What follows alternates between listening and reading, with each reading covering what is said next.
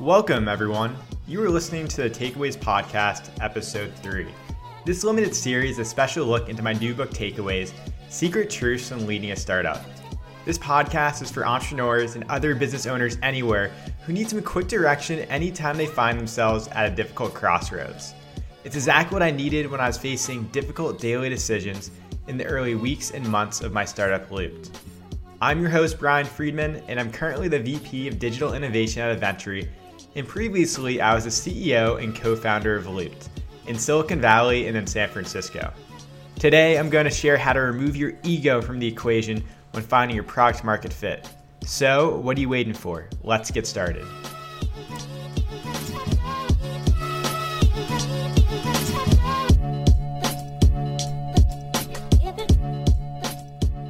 There is a common attitude among founders. It can best be described as pride mixed with individualism topped off a healthy dose of myopic vision. Founders, myself included, launch companies because of valid disappointment with the offerings we see in the market. We've looked at the marketplace, proclaimed that all other companies and products suck, and vow to do better. This battle cry resounds at pitch days throughout Silicon Valley, from Draper University to 500 startups to TechCrunch Disrupt.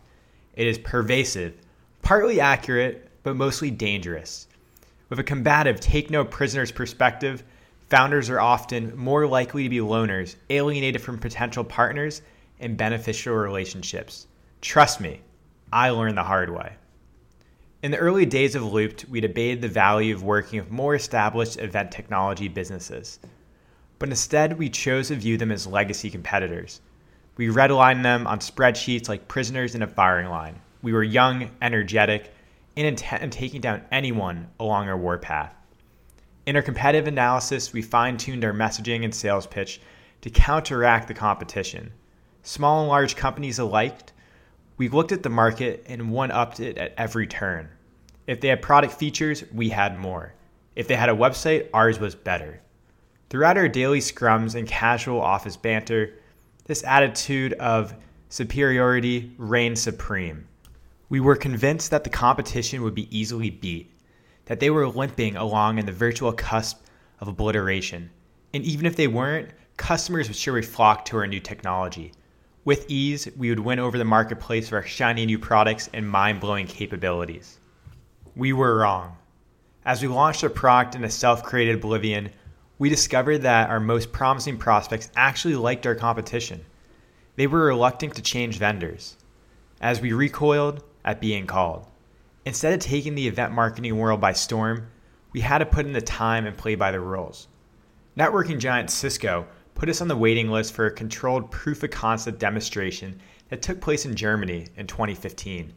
Database company MongoDB required us to enter Cvent, the largest event technology company at the time. AOL was working with another startup and tried to pair our capabilities. The other startup wouldn't even take our calls. This was all an education we neither anticipated nor wanted. Because of complexity and time constraints, event planning is often handled by advertising agencies, marketing firms, and production houses with large armies of capable staff members.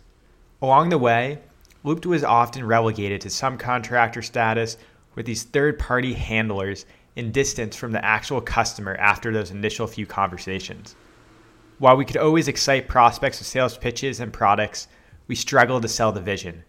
Companies felt more comfortable when our product folded into the larger, more conventional product offerings and was managed by these third-party event planning firms. Without question, this hurt our ability to develop key relationships with customers. Was this outcome predictable? It could have been if we had listened. Along the way, some experienced entrepreneurs prepared us for this potential market reality. Scott Lipsky, former business development VP at Amazon and a serial entrepreneur with an IPO and mega merger on his resume, encouraged Loop to work with existing companies to develop the best product market fit. In an email in 2014, Scott cautioned us with this. Scott said, "In my opinion, you have little choice but to partner with the existing players to get in. You have to educate people lots, which sucks. I know your vision is do hardware plus software and also provide a total solution to some market. Getting over privacy barriers and achieving critical mass so that your customers and their users will get the obvious benefits are big deals. and very expensive to achieve. Less so if you find a partner and just decide to license or sell your technology or company to them, which could be a great path for you right now. Now, 5 years later after launching Looped, we see the clarity of retrospect. By selling Looped and working for a large event technology company, I recognize the wisdom of Scott's insights and why we were wrong to dismiss the competition in those early days.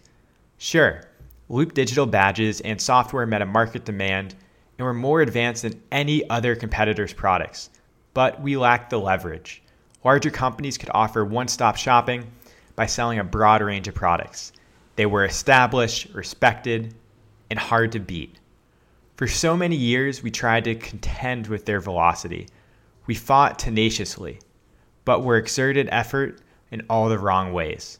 If we had instead overcome our own arrogance, we could have harnessed the power of the competition earlier and partnered together to achieve more. At Looped, we began with sales and then business development. We did it backwards. While this mistake wasn't fatal, it certainly crippled our revenue and hurt our time to product market fit. Reducing your arrogance and myopia enables you to find potential marketplace allies before you launch.